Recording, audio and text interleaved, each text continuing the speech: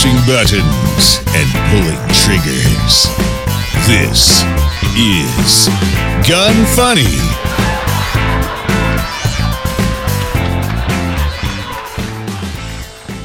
Welcome to Gun Funny episode 185. Today I'm going to chat with Lena Mikulek, discuss the Second Amendment assault happening in DC, highlight a new red dot from Aimpoint, and talk about a drawing that's now considered to be a machine gun.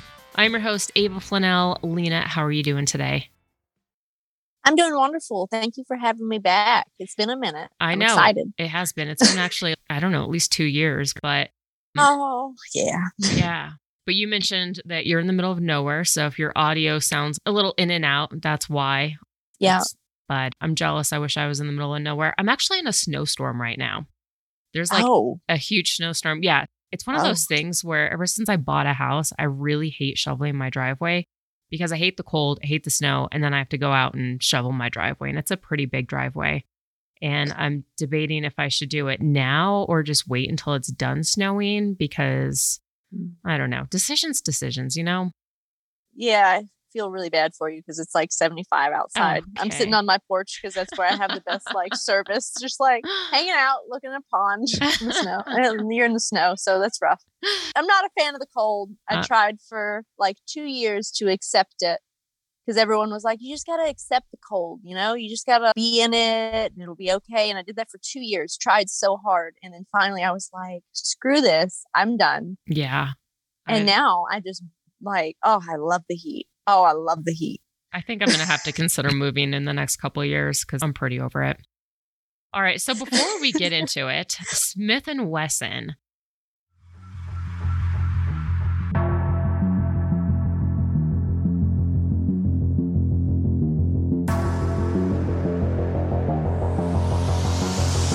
Today, actually, so the show comes out on Monday, which is the day that they are hosting a virtual event. And I believe it's at 7:45 p.m. Eastern time. Definitely tune in for that. You can go to their Instagram page and there's a link where you can sign up in order to view the virtual event. But they have some really cool stuff that they're going to be launching. I actually have one of their products. I just finished the finishing touches on the video, which will launch tomorrow on Tuesday. That's when they gave me the go-ahead to launch my review of this product, but definitely tune in. And yeah, I'm excited to see how everything goes. And I think you guys are really going to like this product. Moving forward, deconstructing the industry.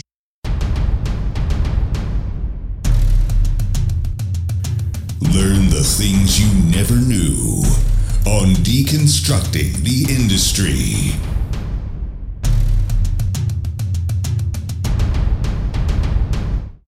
Lena, most of my listeners, of course, know who you are, but I do have a number of new listeners since you've been on the show. Can you just give a quick introduction to who you are and what you do in the firearms industry? Yeah, absolutely. I am a professional competitive shooter. I've been lucky enough to be doing that for almost 10 years now. I am on Team Sig Sauer. I also represent Mossberg and Sportsman's Warehouse and High-Vis and Hoppies and a bunch of really wonderful companies that have help not only support me, but the firearms industry and especially the competition market. So I've been doing that. I travel around competing. Think of me like a NASCAR driver of guns. So I go and I see how fast I can run them. And that's that.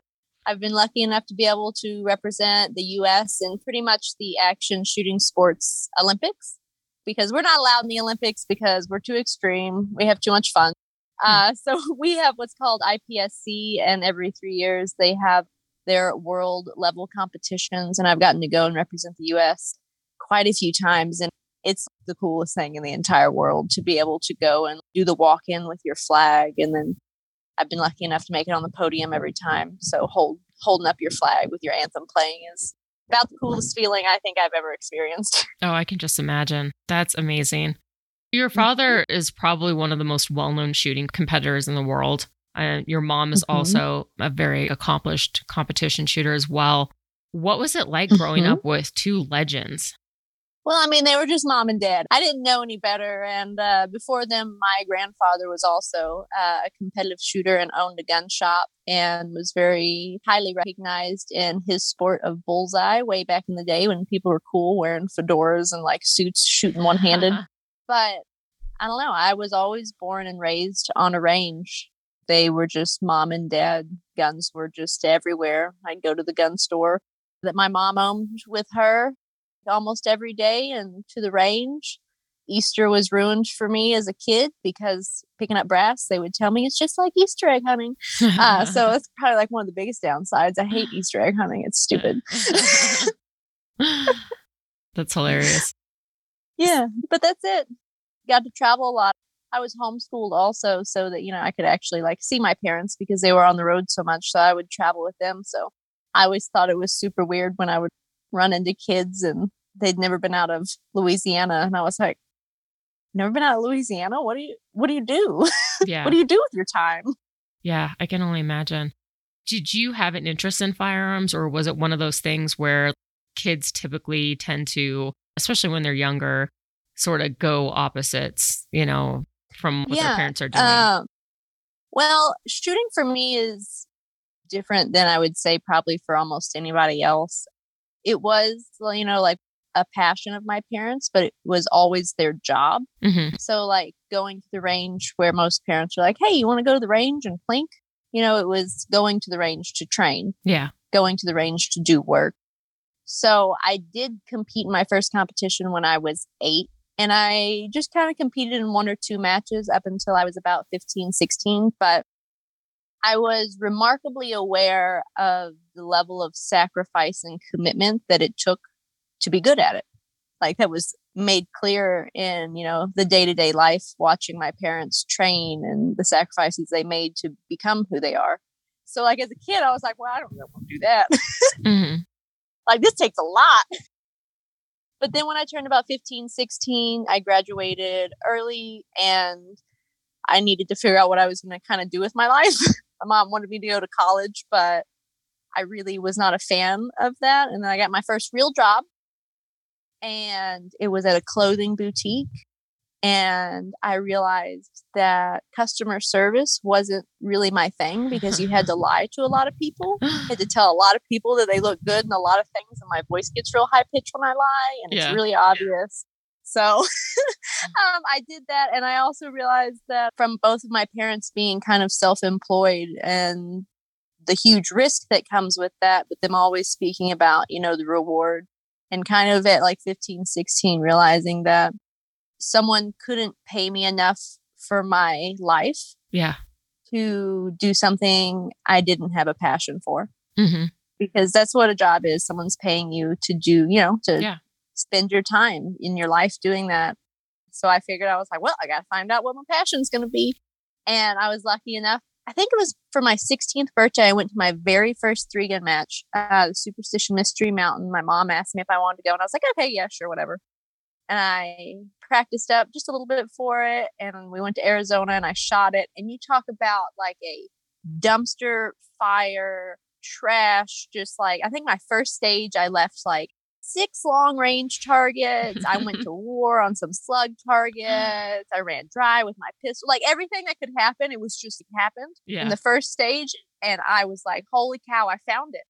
I love this. This is so overwhelming me that I have to do this more. Wow. So I shot my first match that year in 2012. And then I shot 27 major matches that year. At the end of the year, I won my very first 3-Gun Nation shoot-off, which used to be like a big qualifying match where you'd have to compete all year. I went in the 4th seat and managed to win that. And then at the end of that year, I won my first world title. So I really just was fully committed at that point. Yeah, no kidding. You just ran with it. That's impressive. I had your dad on the show not too long ago, right before the Gundies. And he mentioned that he was surprised that you ended up getting into the competition shooting world. What do you think? Why do you think that is? Because as a kid, I once again had no huge interest in it, but it's not that I didn't have an interest in shooting. I didn't have an interest in the immense amount of, once again, commitment and sacrifice that it took to be good. And then not just good, but the best. And I'd not found a competition that I was willing to put that type of time into. I had shot, like pretty much like every division in USPSA, like once or twice, and did some other things, but nothing that just like lit my soul on fire enough to once again commit the time to it. But then I found 3-gun and I was like, yep, this is it. This is what I'm going to do. Mm-hmm. I'm going to shoot this and I'm going to shoot a whole lot of it. When you shot your first competition at the age of 8, I imagine the equipment didn't fit you well. Do you remember what it was that you used? Yeah. The competition that I shot when I was 8, it was actually a 22 rifle, a 22 pistol. And then there was a shotgun portion to the match, but I was too small for that. So they let me just shoot the pistol and rifle divisions. And it actually was truly perfect for a kid. I was so young that they didn't know kind of where to put me.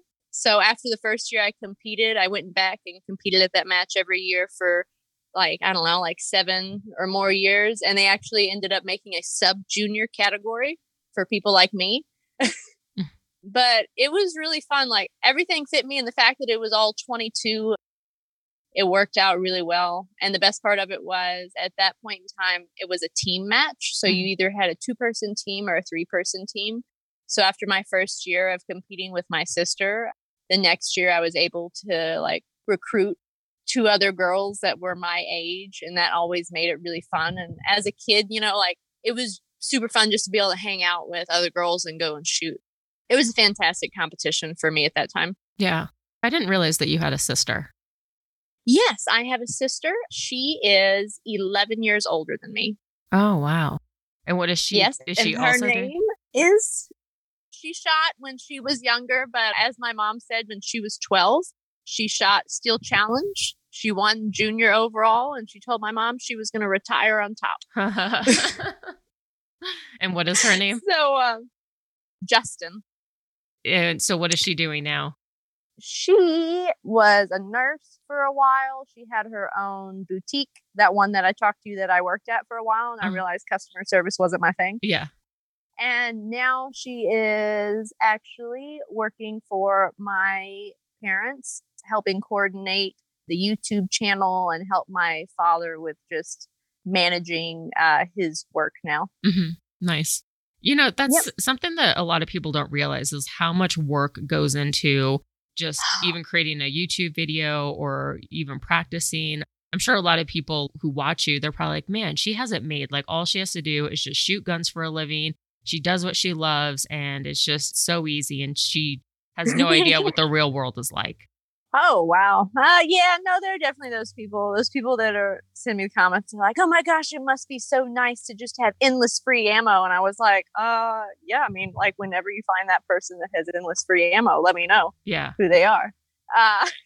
Like my job cycle is to shoot, to make money, to then spend money on ammo so that I can do my job to make more money to buy more ammo. Yeah. I know. It's it's an endless cycle, and there's so many different levels to what we do because we are pro athletes in the shooting world, but we're also brand ambassadors. We're social media marketing. We're YouTube creators, teacher. I'm an instructor, so doing classes, making it all happen. But like I said, it's something that I can spend my life doing. Mm-hmm. And be happy about it. So very lucky in that regard. Mm-hmm. Do you ever feel just really overwhelmed with everything? Oh, absolutely. Especially like right before COVID. I have to say, like, the timing of COVID was remarkable for me because I had been hitting it so hard for like 8 years straight. And in a professional competitive shooter's like, I don't know, like lifespan, you have those beginning years, and I call them like the title snatching years, where you have to build up your resume. And the only way to do that is to compete. Mm-hmm. And it's a really intense period. And I had been doing that for so long. It's really hard to then go, okay, I have made it. I've won enough to prove who I am, because that's just like not even in my brain. Mm-hmm. But doing that, and then all the different levels that my job had become over the years, of like all the things I listed off, social media creator, obviously I have contact with every single one of the businesses that I work with and companies. So keeping that up, just all of that just kind of slowly evolved into being this giant bundle that I had no idea how to handle. Mm-hmm. Because there's no like, go to school to be a professional shooter. Yeah. You learn it all on the fly. And for 8 years, I really had no system for it. It was just doing. And then COVID hit, and I already had wanted to take a break to try and just sort through everything. And then there was like a forced break. The universe was like, oh, you want a little break? How about a big one? Yeah. And I actually loved it. It allowed me to be home for the longest time that I had been home in like 8 or 9 years, and just kind of sort through my normal life things and my business things and set up systems and just take a little self-care. Yeah. Because that's not my strength. I am kind of a workaholic, and we talked about it a little while ago. Like sitting down is so hard. Mm-hmm. Oh my gosh. So now I can sit down, and occasionally I can even watch TV and not feel guilty. So that's cool.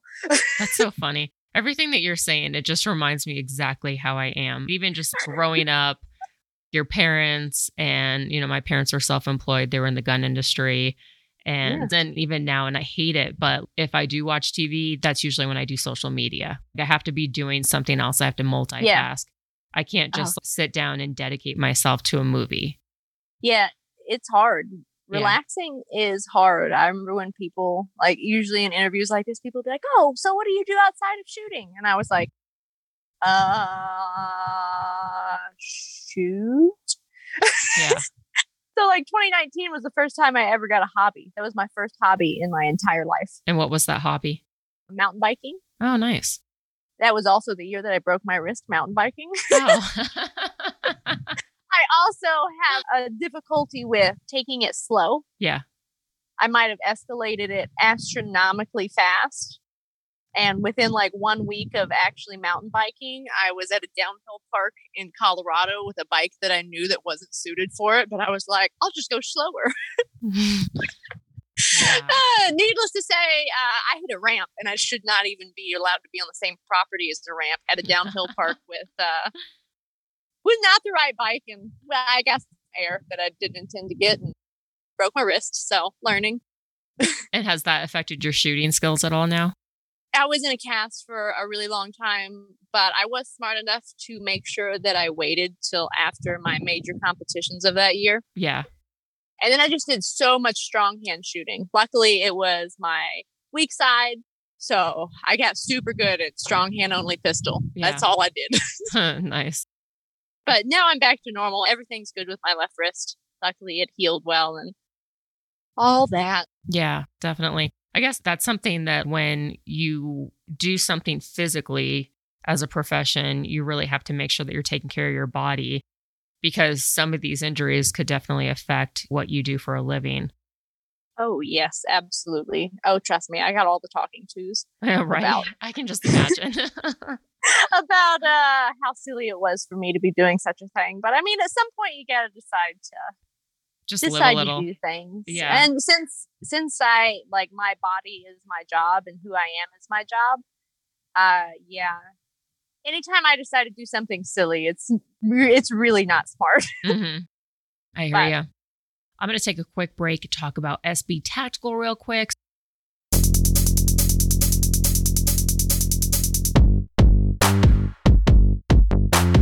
If you've been wanting to build a short brace pistol, now's the time. SB Tactical has their SB PDW brace in stock. It's personally one of my favorites. I have it on a few of my guns. The SB PDW is one of their more popular ones for compact builds because it collapses to a really short overall length. So it's been really hard to find in stock more recently than not. It uses a proprietary buffer tube to achieve the shorter overall collapse length, but maintains compatibility with standard buffers and springs. It's 3-position adjustable and rock solid, so it's a great choice for compact pistols. Check that out along with all of their other braces. They have so much to choose from. And that website is sb-tactical.com. Remember, if you use the code GUNFUNNY15, that will get you 15% off your entire order. Do you ever feel pressure to live up to expectations or to be somebody that people expect of you? I can say as a kid, that was something that also pushed me out of shooting. I had a bunch of just jerks of humans come up to me as a kid. 2 that I specifically remember that affected me for a lot longer than they should have. But I remember a lot of people always coming up and just going like, man, you've got some really big shoes to fill, you know? And I'd be like, yeah, okay. And then one guy in particular came up just like a kid at a match, not even doing anything. Like, I'm sure I was just playing in the dirt because that was my childhood. He came up to me and was like, wow, your father's really good. You'll never be as good as him. And like walked away. Wow. So people are a bit of asses, and that affected me when I was a kid because I didn't understand that, you know, like just adults were adults. But don't worry. Then I got older and I realized everyone was an idiot. And I was like, oh, okay, this makes sense.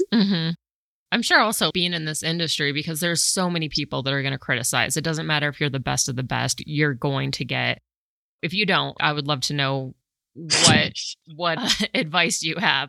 Because I will say, even this year, I've been called more names. Everything about me has been put down. And I was just telling my cousin this yesterday. At this point, people cannot say anything that I haven't already heard. It's almost like you have to develop such a thick skin that, man, you almost just kind of have to laugh about it at this point. Yeah, I've been really lucky that a lot of people don't jump on my back. And also, like, I really don't care. The only pressure that I feel is the pressure that I put on myself. And that's greater than anybody else could ever do. But now it's to achieve things that I'm passionate about. And like, that's why I feel pressured because I want to achieve things. Other people, I really don't care. The only criticism that I think I would ever care about for other people would be if they feel like I'm not doing what kind of like my life goal is, which is to make the range a safe, fun, and accepting place for all. But if they do say that, I know they're lying because that's what I do. Yeah. I hear you. Yeah, but people always have an opinion, and I now have enough to stand on. You know, like a lot of people like to criticize my shooting techniques because I do a lot of different things because I approach the range very open-mindedly, and I was lucky enough to train with my father growing up, and him always saying like, every time you go to the range, you go with the mindset that everything you're doing is wrong and there's a better way to do it, which is remarkably exhausting. But it keeps you so open-minded to the possibilities of developing and finding a better answer. So through that, I have a lot of weird shooting techniques that do get criticism, but at the same time, they're proven. So it's like, all right, you can criticize it, but like, can you beat it? Yeah, exactly. And then criticism is nothing. Like, okay, like it doesn't matter if it doesn't get results. Like, I don't do these things because I think they're cool or because they're what I want to do. It's because they prove to me through my training that they worked. And I got to do what works because that's my job. Exactly. Let's talk about your grip for a second, because that's what a lot of people usually critique you on, right? It's the way that you hold the gun when you're shooting it. Yeah. Pistol, it's the way I hold my pistol. Shotgun, it's the way that I stand. Rifle, it's the way that I stand. Also, that when I shoot iron sights, I have to close an eyeball because of recent, I learned that the internet is super salty when you close one eye. About anyone doing anything different with their eyeballs than having both of them open. Yeah. Like, I didn't know I needed to start like a support group. Yeah, no kidding. Well, and I can understand, but when you first learn, and even because I'm an instructor and I still teach my students to close one eye, have your dominant eye open. And then as you get a little bit more comfortable and you can shoot well and accurate, then train yourself to shoot with both eyes open. But it's one of those things that nobody ever even told me from the beginning that like, hey, the end goal is to eventually be able to shoot with both eyes open. And so I've been trying to practice that just within the last couple of years, but it's still so much easier for me to shoot accurately with my dominant eye and the non-dominant eye closed. Yeah. So a reason for that could be that not only is there eye dominance, like right eye and left eye dominant, but there's degrees of dominance. So like I am right-handed, right eye dominant, but my left eye is just almost as dominant. Like it's just slightly less. So when I have iron sights, I have to close my left eye off. But when I open my left eye, even though I'm right eye dominant, like my right eye is supposed to take over. Yeah. But it just sees the side of the gun. So they both constantly are fighting over dominance. So there is no, for me, at least, like eventually I'll be able to shoot with two eyes open. Yeah. Unless I have an optic, like it's not going to work. On a shotgun, I got to shoot with my left eye squinted so my right eye can take over. So like there's different degrees of dominance. There are some people that are so strongly one eye dominant. And when that's the case, then you can definitely choose one. But like for some people, it will never be an option with iron sights. Now with an optic, I can open both. But if it's irons, like I just got to accept it, which I do. That's interesting. I didn't know that, but it makes perfect sense. And then let's talk about your grip. When you grip the gun, you are using the trigger guard. Your fingers are on the trigger guard. Yeah. Yeah. So the reason I do that is because back in the beginning of my shooting career, I was out shooting with my father. We're out there training and we were just doing bill drills, which is just 6 shots as fast as you can, working on recoil management. And he was like, hold the gun tighter, stop noodling it, which means like your wrists are wiggling. Yeah. And just like, come on, do it. Like, what are you doing? Hold on to it like you mean it. Yeah. And I was like, I am doing all that I can. And we bickered and we argued all the way back to his shop. And then I took out a tape measure and I measured his forearms and my calves, and they were the same size. And at that moment in time, I realized that even though his technique was totally proven, totally awesome, I could never take it, apply it to me and expect a better result because there was less of me. So at that moment, I was like, all right, well, everything I'm doing is wrong and there's got to be a better way. So what is that way? So I did some research and there was a gentleman called Eric Grafel. He's like the most undefeated IPSC pistol shooter ever, a true phenomenon in the shooting world. And he shoots with one finger in front of the trigger guard. And I was like, oh, hey, what's this?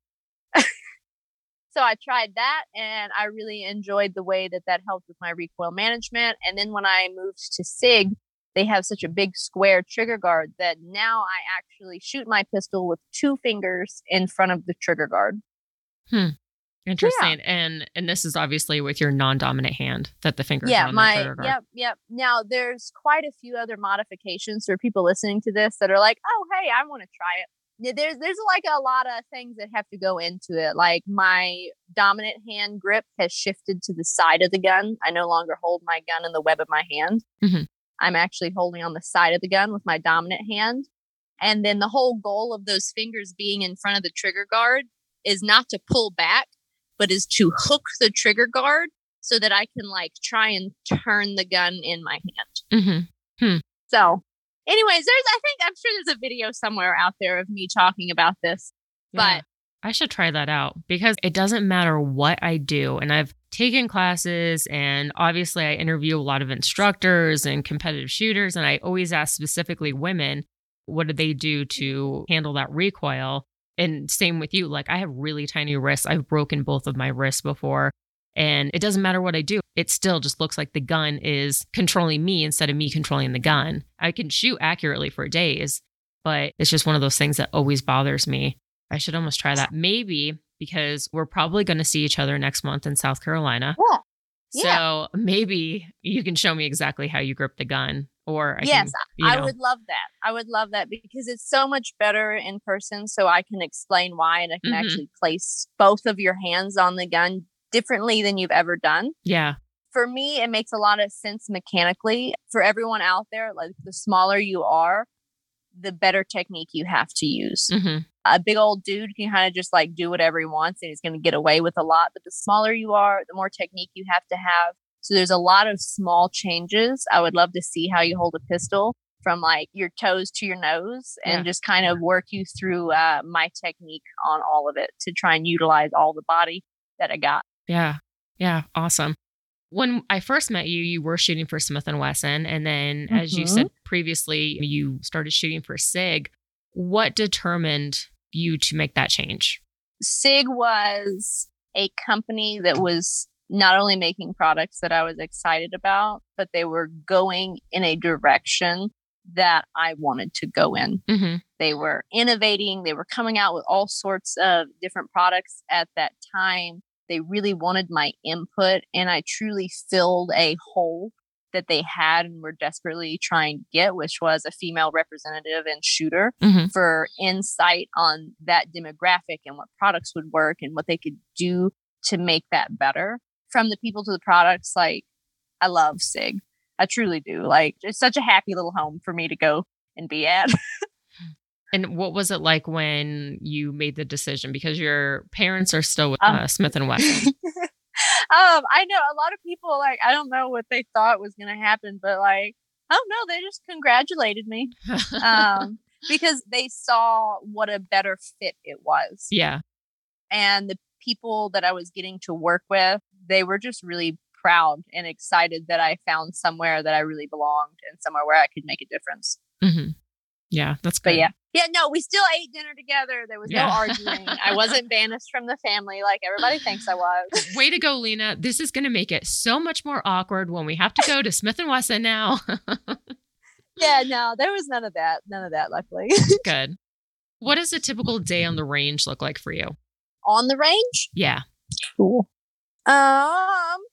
There is no typical day on the range yet, but I was lucky enough to go and train with my SIG teammate, Max Michel, which this was the first time, even though we've been on Team SIG together for like, 4 or 5 years now. I finally got to go and really train with him just last week. And he literally like blew my mind. It was one of those like 3-4 day classes that at the end of it, I was like, how have I even made it this far? Wow. I cannot wait to implement. Like, he has such a system for everything. And like I said, I kind of just like grew up into this. Yeah. So just really winging it the whole time on every level.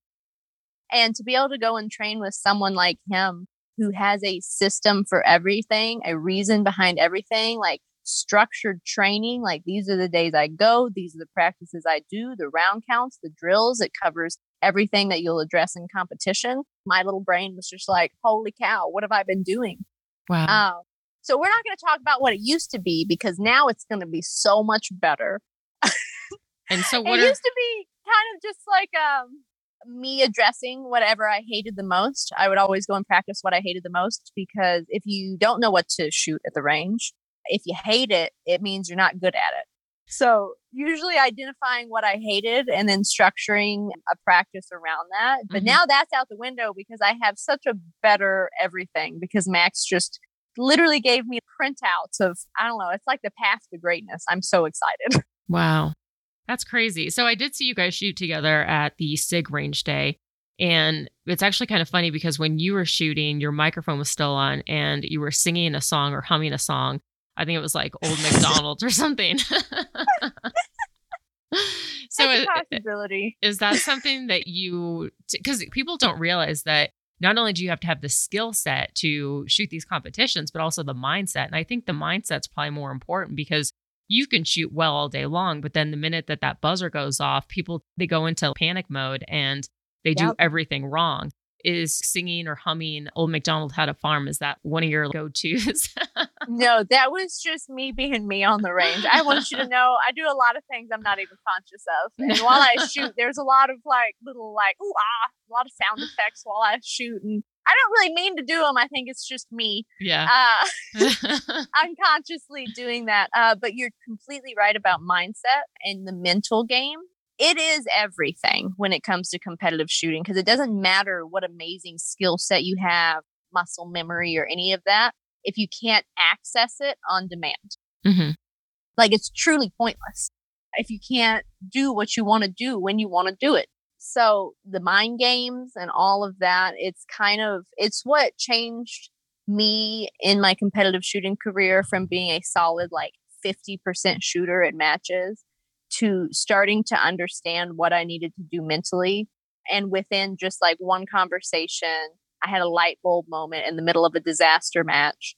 And I went up from a 50% shooter to finishing 12th overall on a course of fire and being totally in control, totally chill. It was an amazing moment for me in my career. It's what allowed me to go on in my first year and win that shoot off and win my first world title. So the mental game is huge. If anyone wants an in-depth look into the mental game, no one does it better than Daniel Horner. And he had an online audio recording of him going through his mental management program, and it's freaking golden.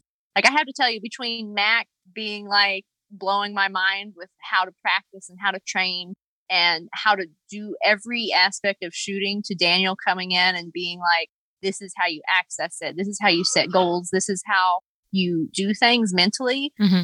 I'm so lucky to have both of them on my team. Yeah. They're both awesome. But yes, mental side, absolutely. I think one of the more beginning things that a lot of people can do to get better performances is start to have a pre-stage routine.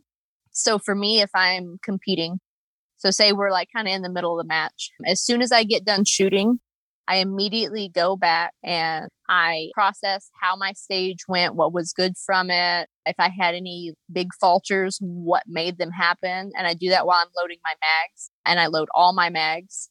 You never want to show up to a stage with an empty mag. It happens more often than not. So as soon as I'm done, I check my gun, I load my mags, and then on the next course of fire, for me, when I'm 2 to 3 shooters down, that's like my go mode. Up until that point, I'm chit-chatting it up, singing, dancing, doing all the me things. And then 2 to 3 shooters down, I put my earmuffs on and I go, and it looks really antisocial, but it is. And then I wander off, and I usually just sit down and I just start visualizing. I should have already walked the stage so much that I know it just by heart. But I go and I kind of run through, for me, my checklist of what I have to do to accomplish this stage. And something that I learned early on was, if I have a good sight picture and a good trigger pull, I can make it through anything in shooting. And as soon as I try and do more than that, it doesn't work out. Stages can be really overwhelming. And like you said, that buzzer going off can make you overwhelmed. But if all you do is good sight pictures and good trigger pulls, there's no way you can fail. So when I'm 2 to 3 shooters down, I go put my muffs on. I run through my stage, visualizing it. Once again, Daniel has a really well thought out way of how to visualize, but you visualize in first person, then you visualize in third person, running through the course of fire. And this is a time for me to turn my brain off, because I am super hyperactive and ADD and everything. And my brain likes to come in and yell at me and throw all sorts of wrenches in the works while I'm trying to shoot. So this is time for me to deep breathe, turn my brain off, and let my training and my ability take over. Because I don't need my brain to tell me what to do. I know what to do. And if it comes in and starts trying to tell me things, it's only going to slow me down and distract me. So I have my process for that, and then I can get up and go shoot. Even Serena Williams, this is one of my favorite things. Serena Williams, before every single serve, she bounces her tennis ball 8 times. And it's not that she needs to, but what it is it's a routine to let her mind know to shut off, and for her talent and for her training to take over. So everybody should try and develop some type of small routine just to turn the brain off, turn the ability on, take a deep breath, and go for it. Yeah, definitely. If you could give one piece of advice to aspiring shooters, competition or otherwise, what would it be? Although I feel like you kind of just, aside from turning that brain off. Well, there's so many different things. If you've never gotten into competition shooting and you want to, just a piece of advice is like, don't buy anything until you can try it. Just show up at a match, ask a ton of questions. I guarantee you people will loan you all their guns, all their gear. Right now, you'll probably have to bring your own ammo, but you need to try stuff before you buy, because I see so many people waiting so long trying to get their gear perfect before they show up. that like you're missing out on all the fun. Mhm. Like it's better to be out there with any gun that you have than to be at home not shooting. Yeah. So don't be afraid of like showing up to a 3-gun match with your little like bag of shotgun shells hanging off your belt and like a 3-shot shotgun. Don't worry about showing up with your carry gun to compete in USPSA. Like bring what you have. You're still going to enjoy it and you're going to learn a lot more before you invest. Definitely. Is there any future plans that you can share with us? Future plans. What I got? This year I have a lot of long-term residencies at different places. So I'll be spending a month up at SIG teaching and training in July. I'll also be going to Salt Lake City for almost a month in November, teaching and training and running around in the mountains. So that's kind of exciting. So if anyone would like a class or to come shoot with me or do anything like that, kind of be on the lookout for that. And on a personal competitive shooting side, I am now focused exclusively on PCC, which stands for Pistol Caliber Carbine competitions. And my personal goal is to kind of go where no woman is gone in the shooting sports. So I want to be winning matches overall. And my long-term goal is to make it on the overall podium for the very first PCC World Shoot, which will be in 2022 or 2023. Wow. Awesome. And then can you tell listeners where they can find you on the internet? You can find me anywhere that I am. Mainly Instagram, Facebook, and also on the Jerry Michalik YouTube channel. I know it says Jerry Michalik, but just ignore the Jerry and put the Michalik in. I'll be there too. But Instagram, it's just Lena_Michalik. Facebook, it's just Lena Michalik. Luckily, there's not very many of us, but do be on the watch out for the Facebook one because there's a scam account that Facebook refuses to take down. I don't want your information. If it's a Facebook asking for your information, it's not me. Good to know. All right, awesome. Well, I know you're super busy, so I am going to let you go instead of doing the rest of the show, but I really appreciate your time and I look forward to spending some time with you next month. And guys, if you're listening, definitely head on over and give Lena a follow on social media. Yes. Well, thank you so much for having me on and I'll see you in like a month. Yeah, definitely. Joining me for the rest of the show is Jon Snow, who also happens to be king of the Patreon. He's been on previous shows before. He specializes in the political segment. He's the one who keeps me on my toes to discuss all the things that are going on political wise. Jon, welcome back to the show. Thank you. Before we get into talking about politics, though, I'm going to talk about IWI real quick.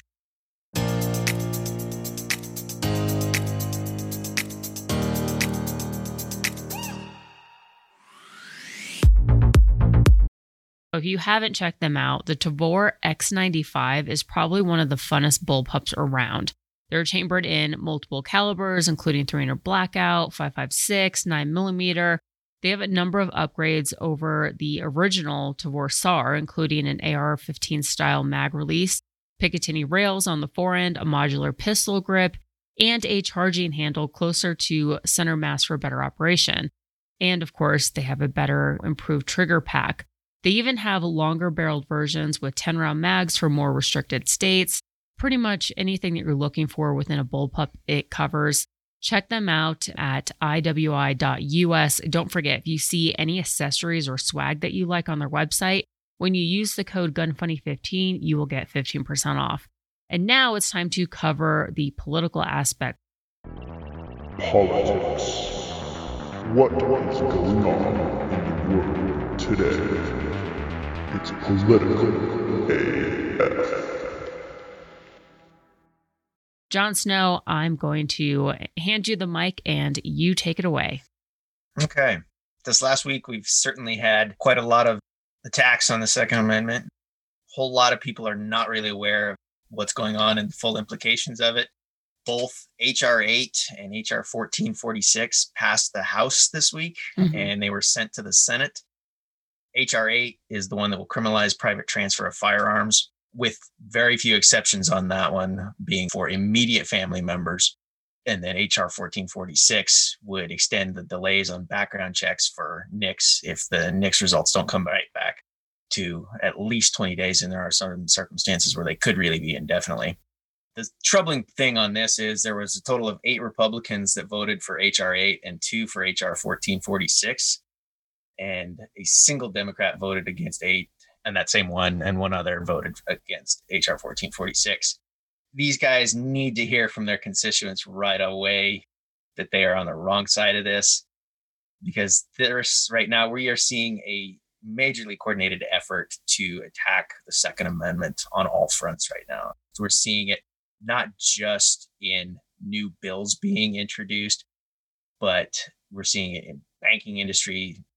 Biden removed the executive order that was supposed to protect lawful commerce and banking for essentially people in the firearms industry. They're just going after the Second Amendment and people who are involved with it in every way, including free speech. I actually just talked to somebody, Tactical Dynamics, who I think I'm going to have him on the show because he, as of this year, has gone through 6 processors. Because the minute they find out that he's selling gun parts, not even guns, but gun parts, they drop him. And it's just one of those things, again, where they're coming at all angles, any angle that they could think of. And it should be illegal because we're obviously conducting a legal business. It's not like we're in prostitution or selling cocaine or something. We're selling parts that is backed by the Constitution, and yet we're getting treated as if we're doing some sort of illegal activity. It's ridiculous, and it's hurting a lot of businesses. Yeah, it's truly disgusting because, like you said, this is lawful commerce. Even if they don't like it, it is legal. Yeah. They always make the argument that, well, it's private company. Well, it may be a private company. And yes, private companies, I do think, have the right to refuse business with companies that they don't want. However, when you're the only game in town for something that you depend on to do a business, along with that, there is a user agreement that they sign when you sign up for that. The processor is supposed to abide by those terms as well. And they are not doing anything illegal. So they have no right to be doing that in the terms of the agreement. Exactly. It's like become like a monopoly. Yeah. And what they're really trying to do is deplatform and make it so people cannot make a living. Right now, all of this, it's just extremely critical that everybody start getting active. They really are just trying to come after the Second Amendment on all fronts. Yeah, absolutely. And I know that HR 8 and 1446, they might sound great in theory.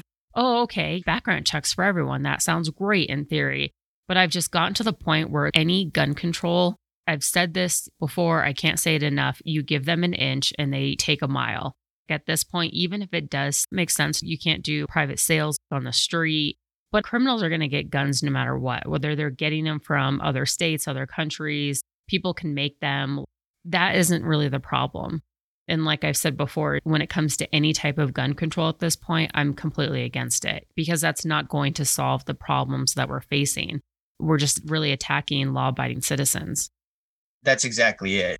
The law-abiding citizens are the only ones that are inconvenienced by these. The criminals, they're going to go to the guy selling it out of the back of the car.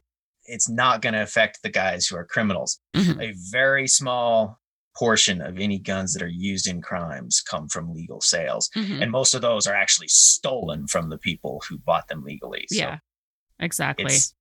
It has nothing to do with safety, never has. It's always been about taking away the rights of people who they don't want to be able to defend themselves. They want you to be dependent on the government.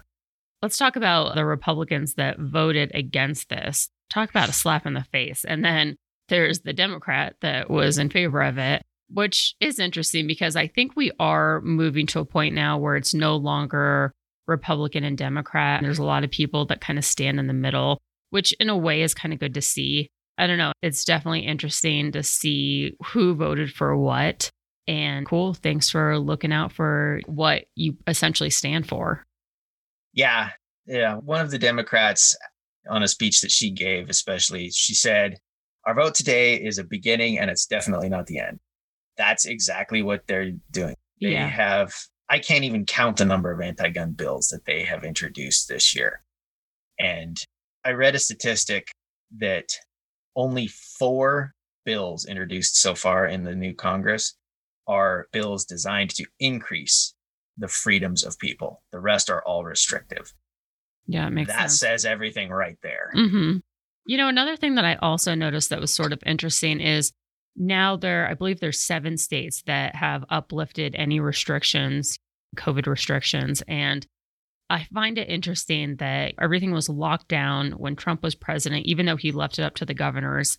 All of the 7 states that have lifted restrictions are Republican, which is funny to read a lot of these articles that are left leaning because they're just like, well, thanks to the Republicans, COVID is now going to spread even more.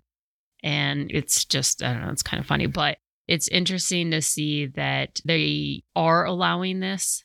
And it's almost like, I think, honestly, under Trump's administration, we could have had less restrictions. I don't think that it would have helped much. Again, I'm not a doctor, but it's almost like, okay, well, now that Biden's president, hey, let's get the economy back rolling so that it'll look better in his favor, that under his administration, there was a lot more employed, the economy was a lot better. It's just something that I've been kind of keeping an eye on. And I think it's all for the overall statistics as to how well the economy was when he was president. Yeah, they're definitely manipulating things with that, especially into those states that have opened up. They started the surge at the border of illegal immigration, and they're not keeping people there like they were. Mm-hmm. What was it? I don't remember what the number was. I think at least 5% of the people that they were releasing were testing positive with COVID. So they're having higher numbers because of that. It's not the people that were there that are getting sick. Yeah, I don't know. And it still is just so interesting to even see the numbers because it showed the states that lifted these restrictions, how many people get COVID a day and then how many deaths there are a day. And it was just within a week. And again, we've talked about this before, but I definitely don't believe the numbers just because who have you heard of this year of dying of the flu? Suddenly the flu went away. They're counting all of these deaths that aren't really COVID related as COVID because they get more money. I don't know. It's just interesting. Yeah. But anyways, I'm kind of getting off on some tangents here, but definitely, guys, take action, write to your representatives, voice your opinion, because I think we're definitely in for a crazy 4 years, but I think this is just the beginning, unfortunately. Yeah, definitely just the beginning. Both of these bills are going to the Senate next week. And with the current makeup of the Senate, we have a good chance of blocking them. However, it all hinges on the filibuster. And the filibuster, if anybody is not familiar with it, essentially is what prevents, at least in certain legal decisions, whether you have to have a simple majority or a larger majority in order to pass it. Laws like this, they have to have more than a simple majority being just 50%. But for something like this, it has to be the bigger majority. They've threatened to repeal the filibuster. And right now, the only thing that's protecting the filibuster is the word of one Democratic senator who has many times gone back on his word in the past. But he has said that he's not going to vote to repeal the filibuster. And that is Senator Joe Manchin. He needs to hear from everybody across the country that the filibuster has to remain intact, because if they repeal that, these bills will sail right through. All of the Democrats will pass it. And VP Harris, she will cast the tie-breaking vote in the Senate. And then every single anti-gun bill from there on, they won't have to worry about the filibuster. Every single one of them, including Dianne Feinstein's new assault weapons ban, which I don't know if you've had a chance to look at that, but it's far worse than any of the times she's ever submitted it before, and far worse than any of the stuff that happened under the 94 crime bill. Mm-hmm. All of that would just sail through with the filibuster repealed. Yeah. I'm very concerned that we will lose the filibuster and that they will start pushing all of that stuff through.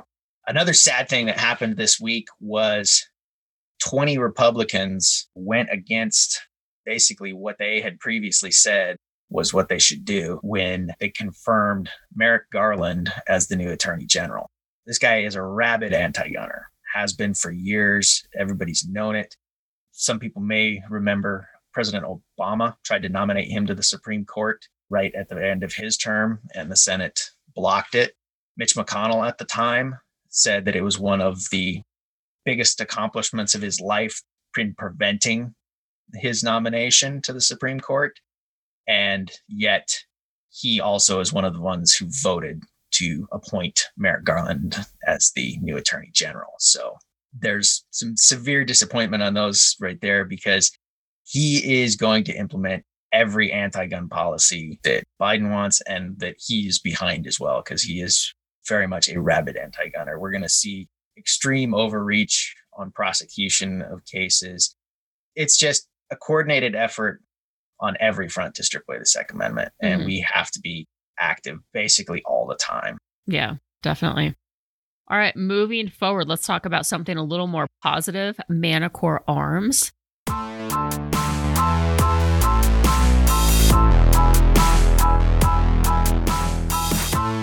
I mentioned the IWI Tavor X95. Manticore Arms makes a ton of parts for that. The curved butt pad, the switchback charging handle, the gasketed port covers, all of those you want to get. But there's also the cantilever forend, which comes with full-length rails. But if you aren't wanting to change out the forend, there's now a new option for the top rail.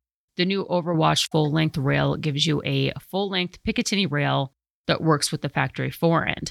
It also raises the rail height so that it works with standard US height optics for the AR-15. The factory rail is a bit low as it's designed for taller Israeli optics.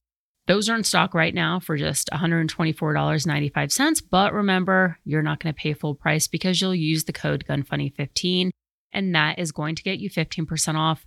That website is manticorearms.com. Now it's time for Q&A. Q&A. There's no such thing as a stupid question. Just kidding. Visit gunfunny.com/contact to submit yours. If you guys have a question for me, whether it's gun related, about my personal life, about the weather, whatever, ask away. All you have to do is go to gunfunny.com, click on the Contact Us form, and submit your question. Today's question is, with your plant obsession consuming a lot of time lately, is Tickles getting a little jelly?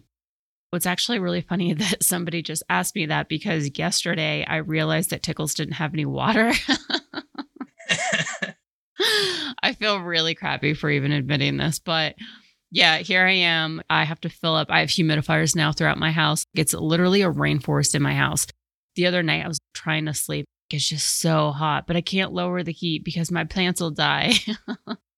So I'm pretty much living in a rainforest, but I have humidifiers throughout the first level of my house, and I fill those up probably 3 times a day, which has become a full-time job. And here I am filling up the humidifiers, and I look down. Oh no, Tickles doesn't have any water. Yeah, I realized at that moment that maybe I need to take a step back a little bit and pay a little bit more attention to Tickles' well-being. It's really hard not to concentrate on these plants, especially when a lot of them are so expensive that I don't want them to die.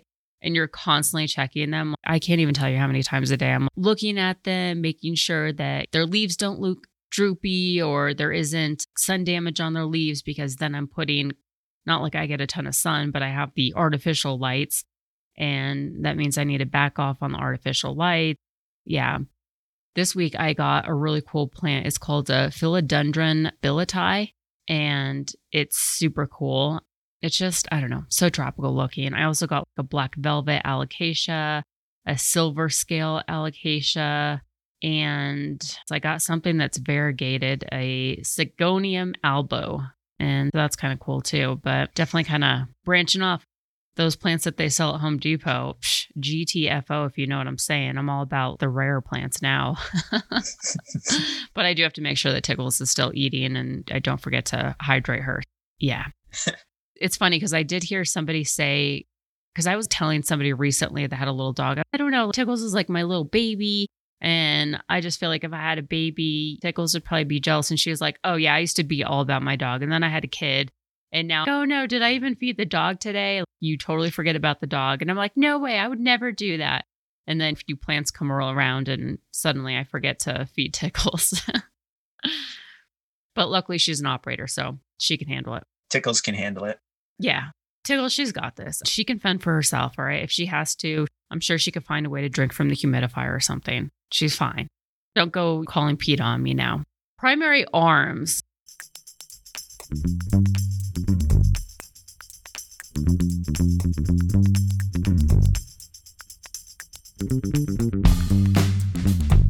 I just got some leggings from them. I talked about it a few shows ago about how I was going to order those leggings, and I got them. They work really well, actually. I'm probably going to do a review on it. If nothing else, I'm going to post pictures of me using these leggings. But for me, I love living in leggings. It's just so much more comfortable. You put jeans on, and it's kind of like wearing sweatpants, but not looking as homeless, I guess. Obviously, if you're wearing leggings, it's hard to conceal. But they're from Alexo, and they work really well. I've been trying out a bunch of different guns and put the Hellcat, the RDP, so it has that muzzle device, that compensator. It might be a little bit more difficult to conceal, and then it also has that optic, but I had no issues with that.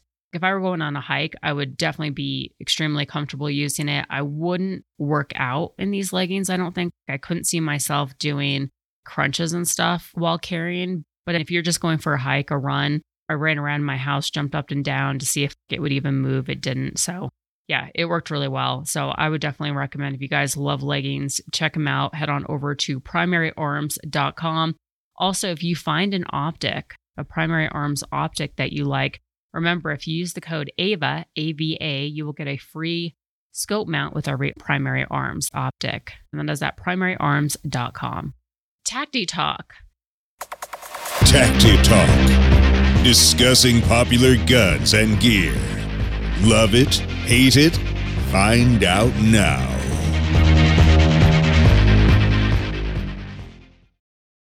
A red dot with an adjustable drop compensation. Aimpoint is well known for making robust red dots, and they've come out with a new one that sounds pretty interesting.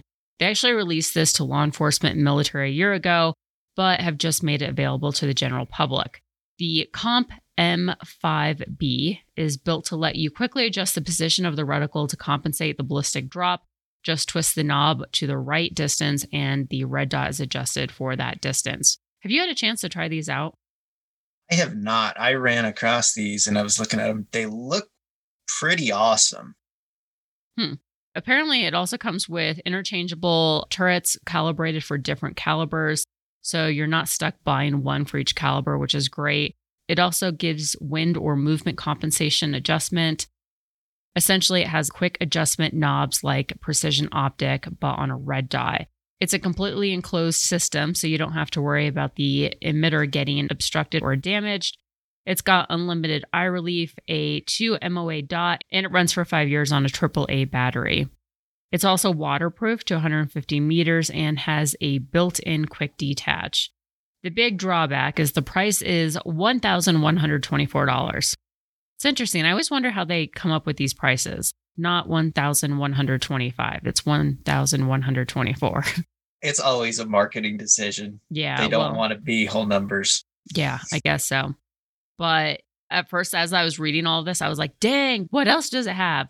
It's the full package. And then you get down to the price tag. You know what? It doesn't sound that great after all. No, we're not going to go with it. That's really expensive. You could buy a lot of red dots for that. Yeah, I know. Especially if you head on over to Primary Arms. Exactly. You could buy optics for $200 and all your guns would be set. I've been seriously impressed with those ones too lately. Oh, I know. One thing that I will say is, even from now compared to even 5 years ago, the price on optics has come down so much that I'm extremely grateful for, and the quality's gotten better too. Yeah, exactly. That's one thing. Aimpoint always has awesome quality, but they always build with military contracts in mind. So the high price reflects that. Which makes sense. And if that's who is buying your stuff, whatever. And plus the military, they have tons of money. That's our tax dollars. Who cares? Spending our money, they're really good at that. Which reminds me, I have to do my taxes. Ugh. I have to finish mine too. I missed last year where the deadline was, July 15th? I had mine done in February before all that started. Not me. I was so glad that they actually did that deadline because, my taxes. I get so busy that adulting just seems to be so hard for me sometimes, but the plants are still alive. But yeah, I have to. Plants and tickles. That's all that matters. Yeah, that's actually one of the things I had to do this weekend. So thanks for reminding me. Based off of that price tag that the government has no problem paying for. All right, AF segment. Stupid, funny, cool, interesting, awesome, never mind. AF. This week's AF segment, a drawing is a machine gun. What? Do you know anything about this? Yeah, this is another interesting case where they are basically throwing out the actual letter of the law and arresting a guy for, simply put, a drawing.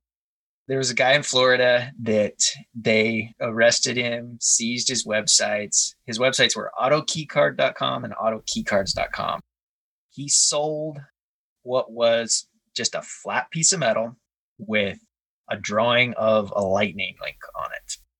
Lightning link, if anybody listening isn't familiar with, is essentially a piece of metal that cut in the right shape and bent into the right shape can be inserted into the trigger pack on an AR-15 to make it function as a full auto. Oh. They're illegal to make. By building one and putting it in there, you've made technically a machine gun under the letter of the law, which of course is felony and $250,000 fine. So here, it's not advisable to do. Yeah. But here, it's not made. It's just a piece of flat metal with essentially a silkscreen printed of that drawing on it. You've seen pictures of it. People are always posting them in memes.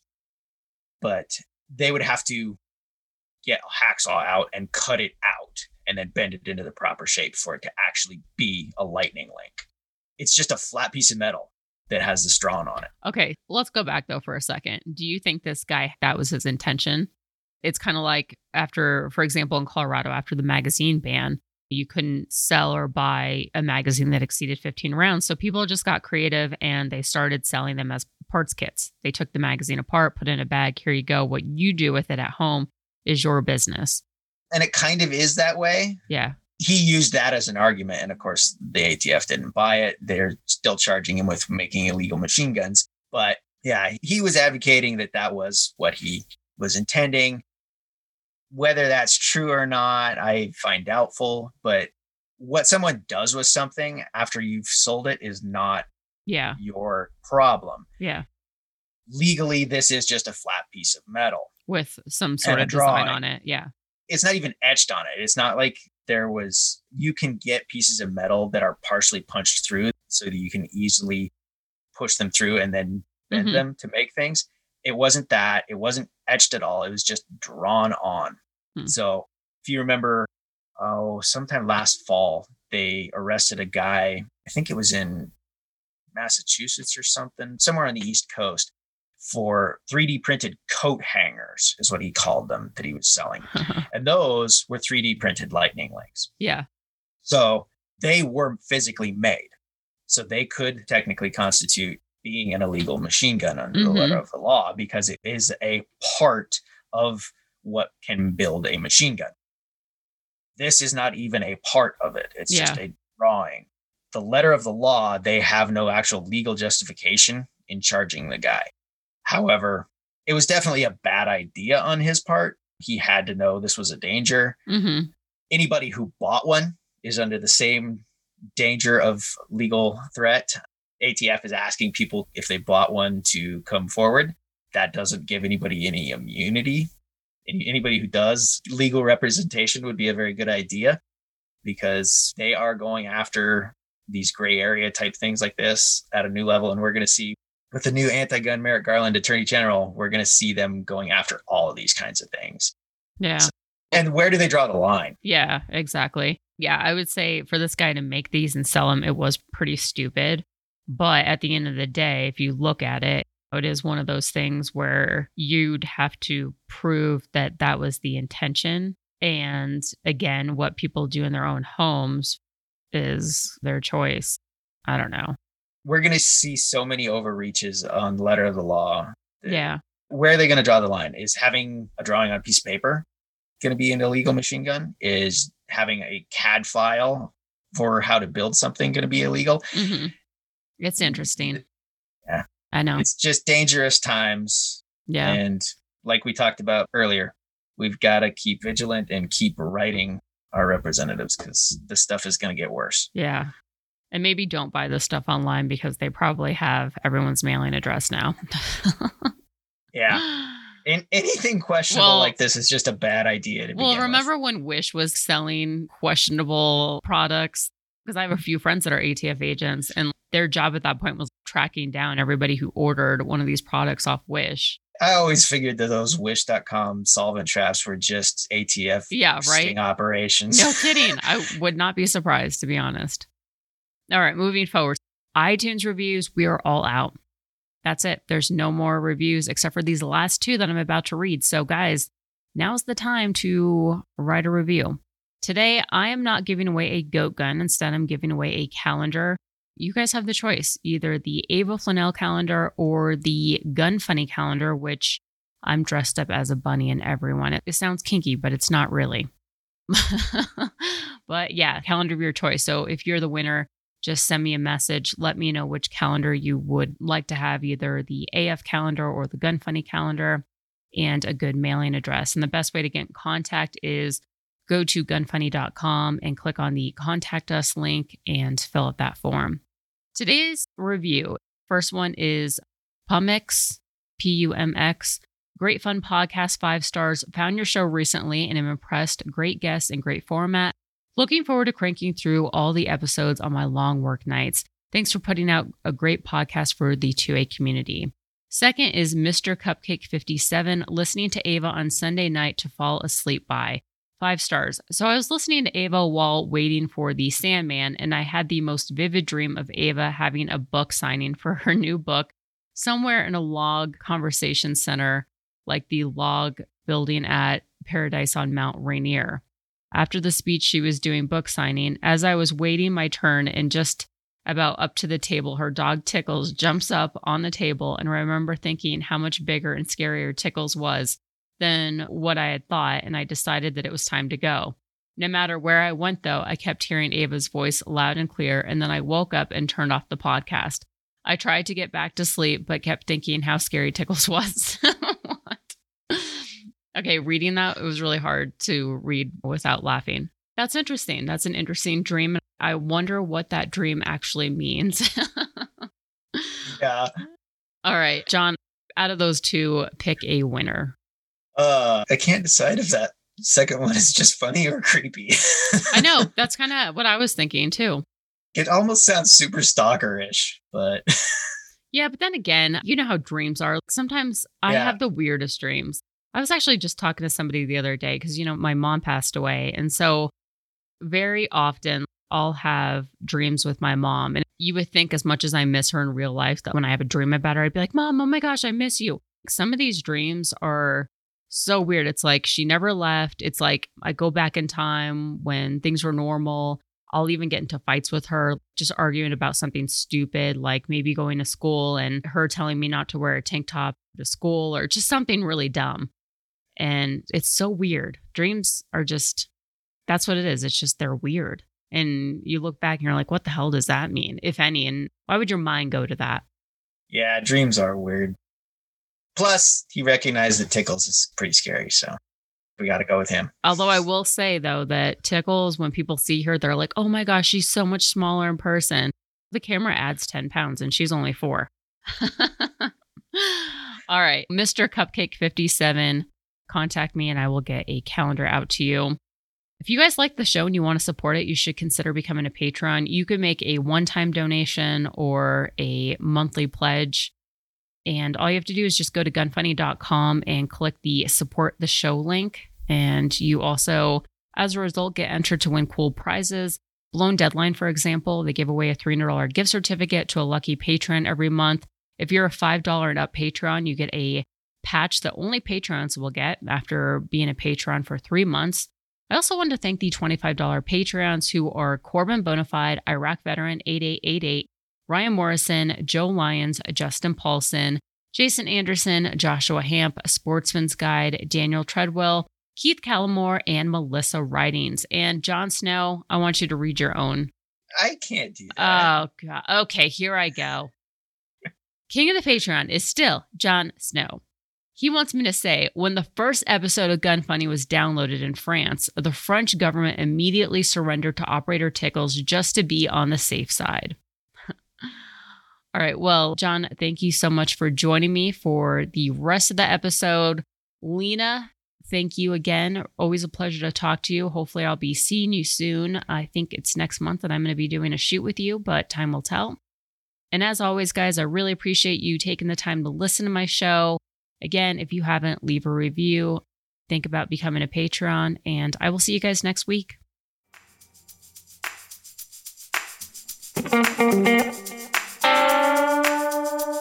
Want to send feedback? Tell us about a company or anything else. Go to gunfunny.com/contact.